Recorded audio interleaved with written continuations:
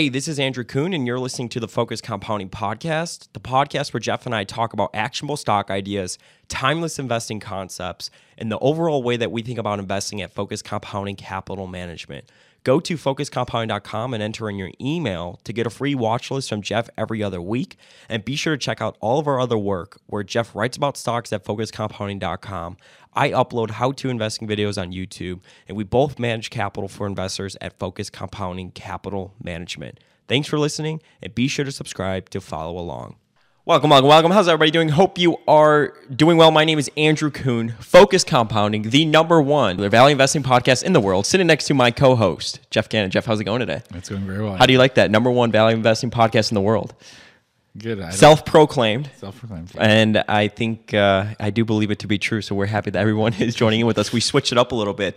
I'm sitting on this side of the table now. Jeff's obviously over there. And we are going to be recording our screen for our Snap Judgment podcast. So this is the first time that we're going to be doing this. So bear with us. We're trying to get better.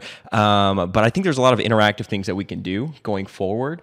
Jeff and I were talking yesterday about how we could start to just have like hour-long podcasts of really just like going through a 10K, like from start to finish, and just a whole different ideas that we're kind of thinking to make the podcast better, make the YouTube videos better. So make sure you subscribe to everything. If you're watching us on YouTube, hit that subscribe button, and of course hit that subscribe button on the podcast side as well. If this is the first time that you are tuning in with us, check out all of our work. Jeff is writing up 250 plus different write-ups this year. I'm not going to stop saying it. He hasn't even written up one this year yet, I don't think. So you better start. Put some pep in your step, son.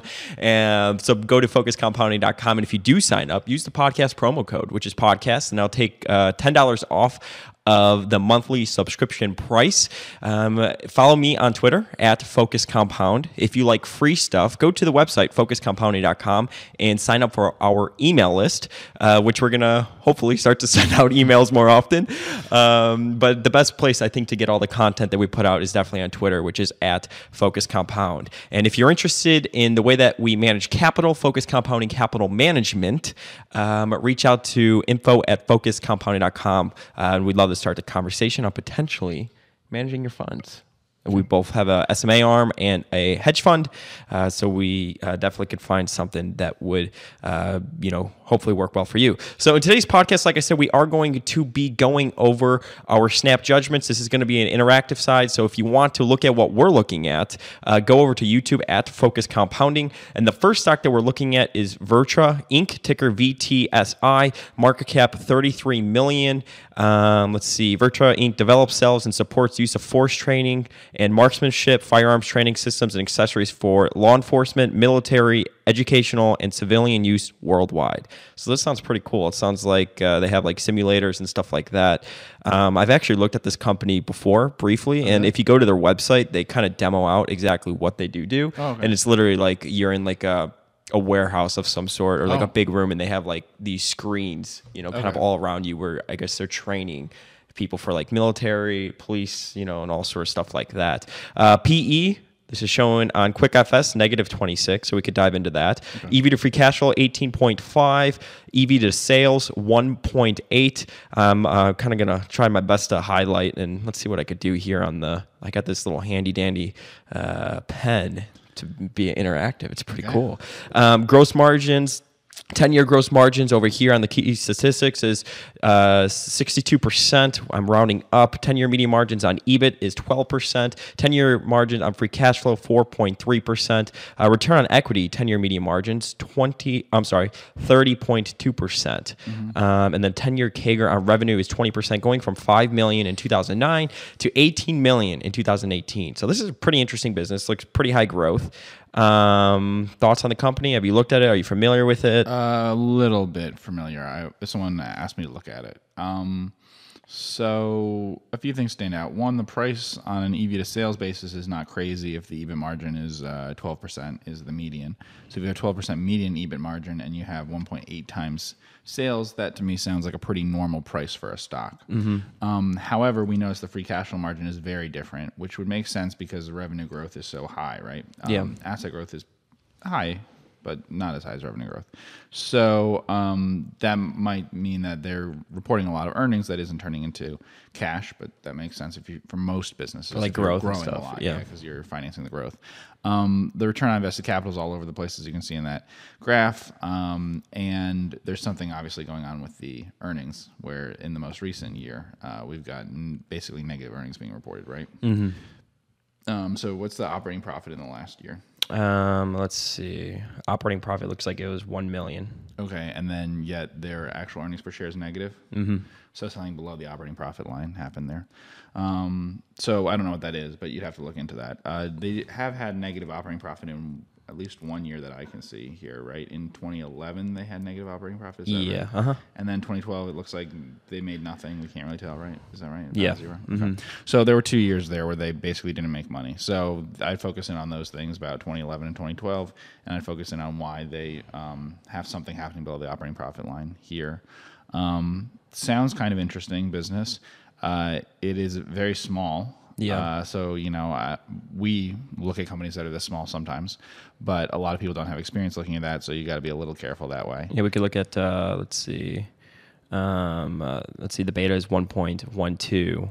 And then, I mean, I'm sure the share turnover is, probably a lot, I'd imagine. But 1.12 beta. So I don't know necessarily if we'd be particularly interested in it. I mean, it's a micro cap, but I could, say right away that I know we probably would not be interested in it because of the lack of predictability in the business, right? Any other shares outstanding? I could get that. Let's see. We go key statistics. Market cap, we can see it there. Okay. Let's see. Beta, like I said, 1.12. Shares outstanding, 7.75 million. Okay, so it seems like it's turning over pretty close to 1 time. It's not a very low turnover stock, if I'm right about that. The average volume I said was 30,000. Yeah, 34,000. Right, so that means 100,000 would trade every 3 days. There's probably 80 3-day periods in a See this? We trading day. could do this. People could see what we're doing. Okay. 34,000. Multiply that by 252, which is the rough trading days per year. So 8.5 million roughly trade per year. So It's shares close outstanding to like 7.75. 100%. Yeah. Yeah. So that's a pretty high turnover for a microcap stock. So it seems to be a pretty popular microcap stock. We focus on more illiquid microcaps and certainly microcaps that don't get that much attention. So this one is getting a fair amount of attention for being a $33 million market cap stock. Interesting, and I'd be interested in what they do. Obviously, I don't know anything about the industry, so I don't know. But it does definitely look interesting to me in terms of how it's grown over time. And Look at this. We could go to their website. okay. See if they have like pictures of. See, literally, it's literally it's people literally like right. firing Yeah. and stuff like that. See, it looks like they're in a thing, and they have like these De-escalation massive training, yeah. screens and stuff. The world's first 300-degree force options training simulator. Pretty interesting, right? Seems like a type of company a VC would love to invest in. Yeah. Okay. Next company, Psychomedics Corporation. This is a stock that Jeff has written up on the website. And we have talked about this. So definitely go to Focus Compounding and sign up if you would like to read Jeff's thoughts on it. Market cap 54 million. Current PE, it is trading 18.5 times. EV to sales 1.3 times. 10-year median margins on EBIT 20%. 10-year median returns on return on equity 27%. 10-year CAGR on revenue 6.4, going from 17 million in 2009 to 43 million in 2018. Right. So based on the numbers that we see here, I would be super interested in the stock if I didn't. Which know is why we anything were more super about interested in it, Yeah. right? Right. So if I didn't know anything more, if you just look at this page and ask what's a stock that I'd be interested in, it's this. So it is not. It's trades a fair amount of stock, if I remember. Like it has a pretty high share turnover for such a small stock, $54 million market cap. Management doesn't own a ton of it, but it does pay everything out in dividends and has for a really long time. All the true free cash flow and dividends. So. If you look at this stock, So beta 0.74. You want me to get the share turnover for you? so and I took data even that goes back before this because this company's been filing for a long time. So I went on Edgar and found data going back all the way to whatever deep into the 1990s. So it's very consistent. growing company. Doesn't grow that much, but it's very consistent earnings, pays everything out in dividends. It's like literally 100% per year. 100%, yeah. Which for a company with a $50 million market cap or whatever is a lot, just like it is for a company with a $30 million market cap. So the problem here, so this company does hair drug testing using hair, which is a better way of doing it for most things. It's more accurate. It's more likely to detect. And it is more expensive, right? So the problem here is that they have a big Brazil business, which is there are rules in Brazil that require truck drivers there, because there are a lot of deaths on the road and things like that, to be regularly tested using hair tests instead of like in the U.S. where they use urine. And so this company was doing a lot of business there through a distributor there, and that distributor was sold to a competitor. So they then signed an agreement with them that's a non-exclusive agreement where they can both buy from the competitor and from this company, whereas they used to be buying 100% from this company. So Brazil is a big part of their business. I forget exactly off the top of my head, I think about a third of their sales, and potentially a little bit more of their free cash flow, because there'd be some negative operating leverage happening once they lost that much business, because I think they had like one dedicated employee, one dedicated board member focusing on it. The company really just does the testing in some labs that they have. The company's headquartered in Massachusetts, but if I remember right, their lab is in California that they do it. And so they have a bunch of lab equipment and stuff in California. They do that. They're not big on the sales, the marketing of it, except marketing to like Fortune 500 companies or whatever it says there, big accounts that way. So, it'd be a pretty big loss for them if they lost all the Brazil business. And so it might not be cheap once it loses that. We can go back in time and see before they had Brazil, it wasn't that many years ago, and see that they were profitable and they had plenty of free cash flow and all that. So it's not like they're dependent on this Brazil business to be making money every year and to be paying out a dividend. It's just that this goes from being a stock that's clearly cheap. If we see the EV to sales is 1.3, right? And the EBIT margin is 20%, it turns it into free cash flow pretty well. We can use the free cash flow margin if we want to use that instead. So the free cash flow margin has been 13%, right? Yeah. And the EV to sales is 1.3. So that means on leverage basis, you'd be making a 10%, you'd be getting a 10% free cash flow yield. But actually that exaggerates it, understates it by a lot, because I know that the only reason their free cash flow margin is that low, which is still a good free cash flow margin, is because they invested heavily in Brazil. Like they put a lot in Brazil in a couple of those years. So the last 10 years is being skewed by that Brazil business. If they didn't have the Brazil business, or even if they had it, just getting it after you're set up, you don't need to put more into it. So very cheap based on the recent numbers, but we know that they're likely to earn less in the future than they did in the last several years. Why is drug testing through hair follicles better, like the best way to do it instead of urine and stuff like that? Well, so one, they can get a profile of how often someone used and stuff like that. Two, it's a much longer period of time that they're doing it for. The one thing it can't do, so one, it's more expensive, but the one thing that it can't do is it can't detect very recent drug use, because I think it would be unreliable for about a week because the hair would be below the skin, right? It starts growing below the skin. So you can't do something like, can I test if someone was using a drug the day that an accident happened or something like that. But what they care about, and what I think their clients care about, is habitual drug use by potential employees and things like that. And that, for that, hair is really good. And they even have one they designed for alcohol. I think their technology is very good.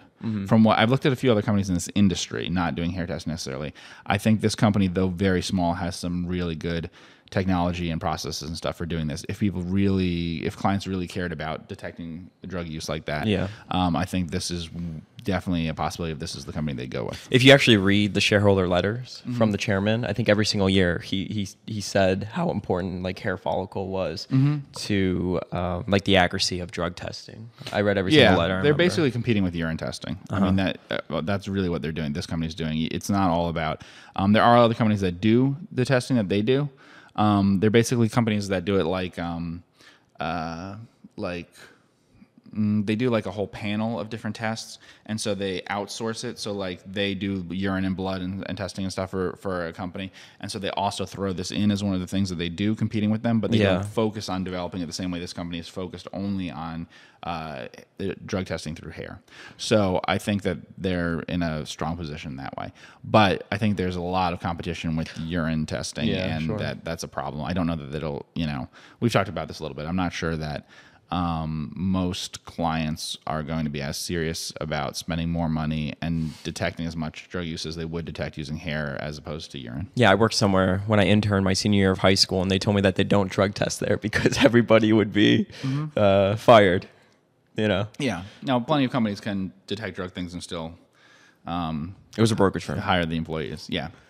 But for some things it's pretty serious, like the truck driving one and some stuff like that. Yeah, for sure. There's some safety things. Yeah. Got it. Next company that we are going to be looking over, BJ's Restaurant Inc. Okay. So this came up on our screen. Jeff and I were driving. We were doing some scuttlebutt yesterday, 2.5 hour drive. And I said, have you ever been to BJ's? Yeah. And he said, I haven't. And I love BJ's restaurant. And I said, you would like it. I mean, they have a lot of beer on tap. It's a cool place. The food's really good. Ticker is BGRI, market cap $798 million. BJ's Restaurant owns and operates casual dining restaurants in the United States. Its restaurants offers pizzas, my favorite food, craft and other beers, appetizers, entrees, pastas, sandwiches, specialty salads, and desserts. It's kind of like Cheesecake Factory, I feel like, where you could go there and get almost anything that you want. The current PE on it is trading at 19 times. EV to sales 0.7. 10-year median margins on EBIT is 5.7. 10-year median margins on gross profit 9.3. 10-year median returns on return on equity 9.5. 10-year median returns on return on invested capital 11%. 10-year CAGR on revenue 11.6%. Not bad for a restaurant, right? Going from $427 million in 2009 to $1,117 million in 2018. Okay, so 10-year CAGR on EPS 20%. okay, so it's a lot like Cheesecake Factory by some of the So- things you said. It was founded in California. Can I run you a little bit right here? All right. One another company we have to go over is Cheesecake Okay. Factory. I figured might as well we're kind of going with the food theme here. So All right, why not? so it has a lot of similarities to Cheesecake Factory. We'll just leave it there. Yeah. You'll notice it when you see things like how many stores they have, their market cap, where they were founded and when, stuff like that. Yeah. It's interesting. Obviously, some things that are standing out are the incredibly poor returns on capital, right? So if we look for a restaurant, I'm assuming they don't own these properties. Could be wrong. But if they don't own these properties, those are very, very bad returns on capital. So if we just walk through, do you have the return on, can you give me just year by year, some maybe return on equity, return on invested capital? Just use return on equity. That's fine. It'll be the highest. Looks like 5%. I'm around down, around up. 9%, 10%, 9%, 5%, 7%, 14%, 15%, 17%, 18%. Right. So until the last few years, not acceptable. A price to book of almost 3 times for something like that. That's way too much to pay. You'd want to pay below book or something for it. Something seriously wrong with the business model in terms of generating adequate. What about returns. gross margins? See how they've gone from 40% in 2009? It's got to be an accounting change. And I noticed that. Okay. Yeah. Okay. I don't see what else. I was gonna say, what the heck happened there? Yeah, I Yeah. know. I mean, you can break down. We've talked about this before, like prime costs and stuff like that. Break down a restaurant in different ways than what we're seeing here. I don't know about the accounting things about why that happened with the margins, but I assume that's got to be an accounting change. I don't know. Maybe they franchised some things or something like that. Obviously, that would have an effect. Those, I don't know. EV to free cash flow 11 times. Yeah, so here's the thing. The EBIT margin, 5.7%, right, is the long-term EBIT margin. That looks fine, potentially, we'll see, against the EV to sales, right? Yep. But the part that doesn't look okay is what we're seeing with the returns on capital historically versus things like the price to book and stuff like that. You can't pay this high a price to book versus that low return on capital in the past. So I don't know exactly what's going on there. But I'd be very cautious because if they were growing this fast and they're succeeding this well, it just seems like a business model that at the store level must be not amazing in terms of generating high returns. It obviously grew very fast and maybe it's successful now, but look, how many stores does it have? It already has like 200 stores, right? Mm-hmm. Okay, so 208, yeah. All right, so that means even 10 years ago it had a lot of stores. I mean, the revenue just... And these are not small stores. I mean, Right. if you look at, That could be a I problem. don't know how much it is to open up one, but what was Cheesecake? How much is it to open up a Cheesecake? Do you remember that? Is it like, it's more than, it's like what?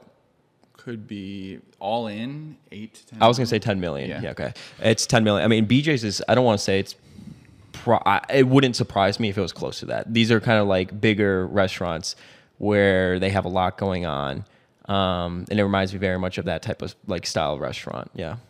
Yeah, it seems like just there might be too much capital in this business at the store level. But I mean, it's succeeded the last few years in achieving the returns we're talking about. But if they're leasing these places and all that, I don't know.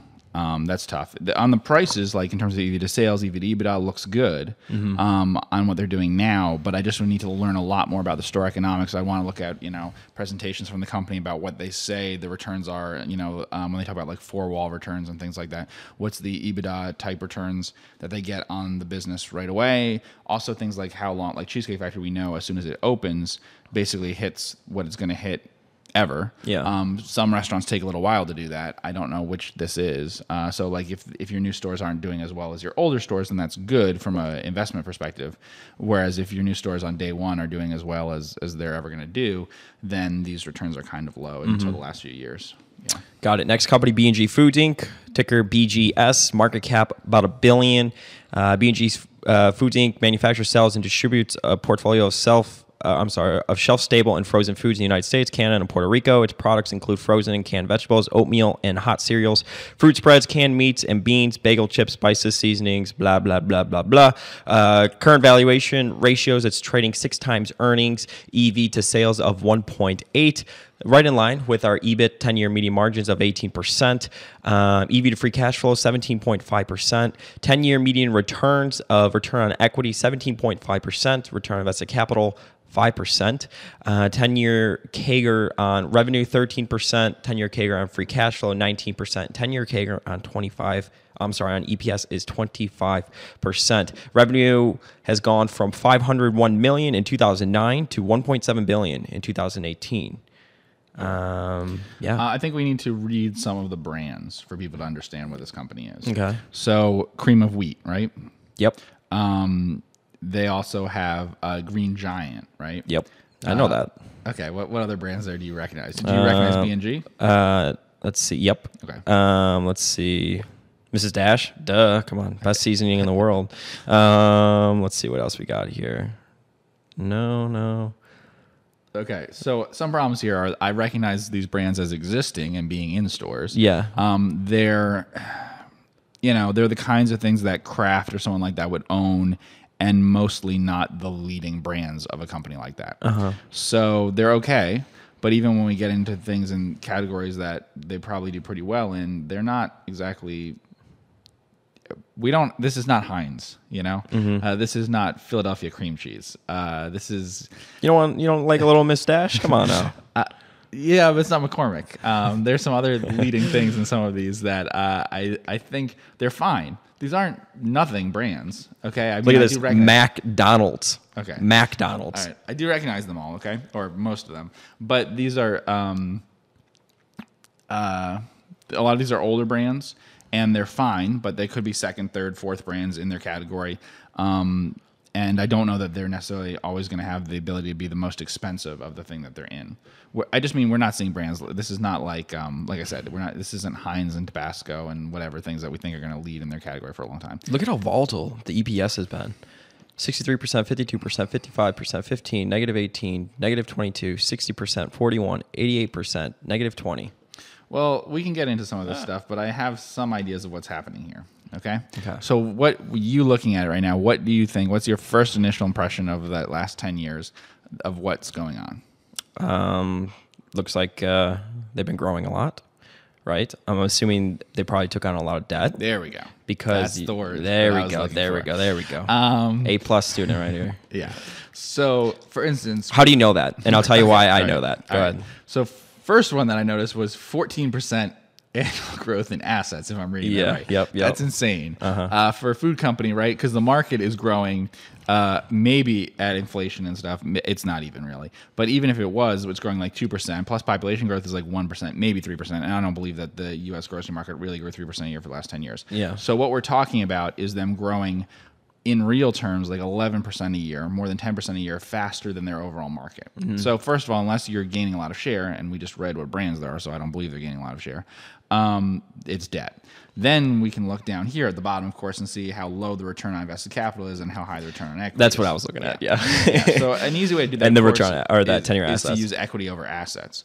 Now, when I look at it, I tend to focus right away on the growth rates, especially in things like assets. One of the concerns here, of course, is that the assets grew as faster than revenue. Now, free cash flow and EPS grew fine. But what they're probably doing is borrowing and buying, right? So they're borrowing and then they're buying something, which isn't necessarily bad, right? It increases your bargaining power with the customers that they have. That's the main thing that a company like this is problem is right now, right?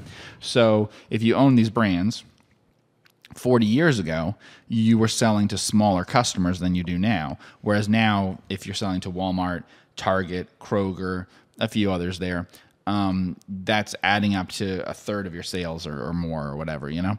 And that used to not be the case at all. So that gives them more bargaining power with you, and that's a problem. Costco, you can sell through and stuff like that. So that's the problem for all these food companies, right? They like to take on a lot of debt, acquire a lot of things. This one doesn't look that expensive, does it? No. Yeah.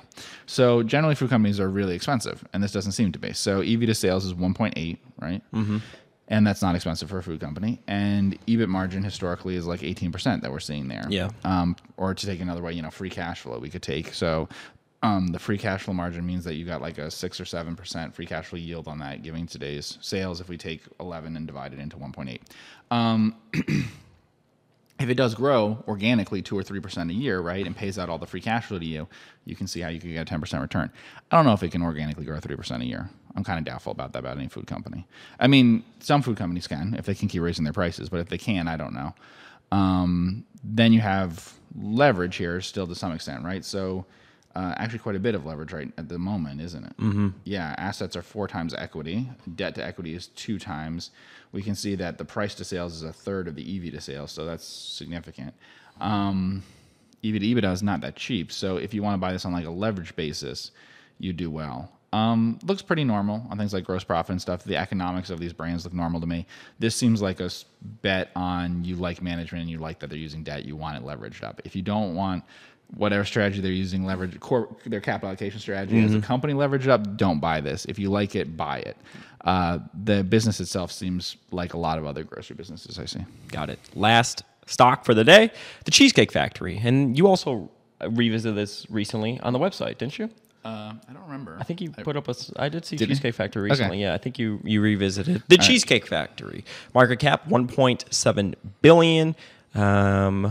Do I have to explain what Cheesecake Factory is? I'm sure people know what Cheesecake Factory is. It's a big restaurant. There you go. Right. Valuation ratio currently trading 18 times. EV to free cash flow 8 times. 10-year median margins on EBIT is 7.6. EV to sales is 0.6, so kind of right in our wheelhouse, what we would like. 10-year median returns for return on equity, we'll round up, 18%. 10-year median returns for return on invested capital, 20%. 10-year CAGR on revenue, 3.8%, going from 1.6 billion in 2009 to 2.3 billion in 2018. This is an interesting company to study. It's been around for a very long time. It was founded in 1972, and it's still ran by the same family. Yes. I believe, right? And I know they were diversifying, and they were trying to, I guess, they were investing in some other concept. I think it was more of like a QSR or something. They own the thing over in Legacy West, right? What is it? They have an option on it, North Italia or whatever. Oh, yeah, there you go. Yeah. They've done that before, though. They have options on some stuff, and they've done some stuff in other countries testing out sort of concepts in some other countries. They do it very, I'd say so far they've done it very kind of conservatively, like, as options and things like that. Returns on capital and stuff here are much better than they are at the one that we looked at before, BJ's. Very consistent over a long period of time. I think the store I don't think you have that business either. model works better. Yeah, they lease them, but people like them as a tenant in malls and things. They've obviously had an incredibly hard time growing in the last 10 years, like terribly hard. So their same store sales hasn't been going up and stuff. I could see why someone would be more interested in BJ's instead of in Cheesecake Factory because it's growing more. Trends might be more positive, same store sales, things like that, I would imagine. Long term, I like Cheesecake as a concept a lot better, but I don't know if, popularity, fashion things, whatever, if people will like it as much. But if you were like just pitching me on what the store's business model was, The economics of it, I like it a lot compared to most things in the restaurant industry. So, and you can see that just in these numbers. I mean, you can see how consistently high the returns on capital have been and things like that while opening up new stores, the free cash flow generation, all of that kind of stuff. And the CEO and chairman, I believe he's like in his late 70s. So a lot of people were speculating that, this would be a good potential buyout for like a private equity firm And or it's something trading like that. Probably 10 times free cash flow. Now, of course, it has the huge leases and stuff. So if it goes negative, it will go negative in a big way. You have to keep same store sales positive at a company like this. But yeah, do a lot of scuttlebutt on it, figure it out. If you could figure out that Cheesecake Factory is going to be as popular in 5 or 10 years as it is now, not less, then it would be a really attractive stock. And I think a lot of the bear case was that, they're in, these A malls or whatever. And then how many people are going to continue to go to malls and blah, blah, blah. And stuff like that. But I have seen Cheesecake Factories that really acted more as like a standalone thing. It's not that like they aren't attached to malls all the time. Yeah, I guess that's true. I would assume they're the most exposed to malls of any restaurant I can think of. Yeah. Yeah, definitely. Which company today would you be most inclined to learn more about? Which do you think? Let's see. I would say, Psychomedics, but you already looked at that. And Cheesecake Factory, which I've already looked at. Okay. So Cheesecake Factory number one. We're so fake. This was not a snap judgment episode. Cheesecake Factory number one, Psychomedics number two, maybe BJ's after that. Got it. Well, I want to thank everybody so much for tuning in with Mr. Jeff and myself on the number one most popular value investing podcast, the best value investing podcast in the world. My name is Andrew Kuhn. I'm sitting next to Jeff Gannon. Follow us on Twitter at Focus Compound. Check out all of our work. Jeff has written about, I think, 2 or 3 of these stocks on the website. And if you do sign up, use the podcast promo code, which is podcast. If you like the work that we are doing here and you want to support us, you want to help us out, we have over 160 different episodes. Leave us a rating review. That goes a long way. Helps spread the word. We're having a lot of fun doing this. We are thinking of new ways to innovate and educate. That's our new motto, innovate and educate. We hope everybody has a great day. We'll see you in the next podcast. Take care. Hey, this is Andrew Kuhn, and that was the Focus Compounding Podcast, the podcast where Jeff and I talk about actionable stock ideas, investing concepts, and the overall way that we think about investing at Focus Compounding Capital Management. Go to focuscompounding.com and enter in your email to get a free watch list from Jeff every other week. And be sure to check out all of our other work where Jeff writes about stocks at focuscompounding.com. I upload how-to investing videos on YouTube, and we both manage capital for investors at Focus Compounding Capital Management. Thanks for listening, and be sure to subscribe to follow along.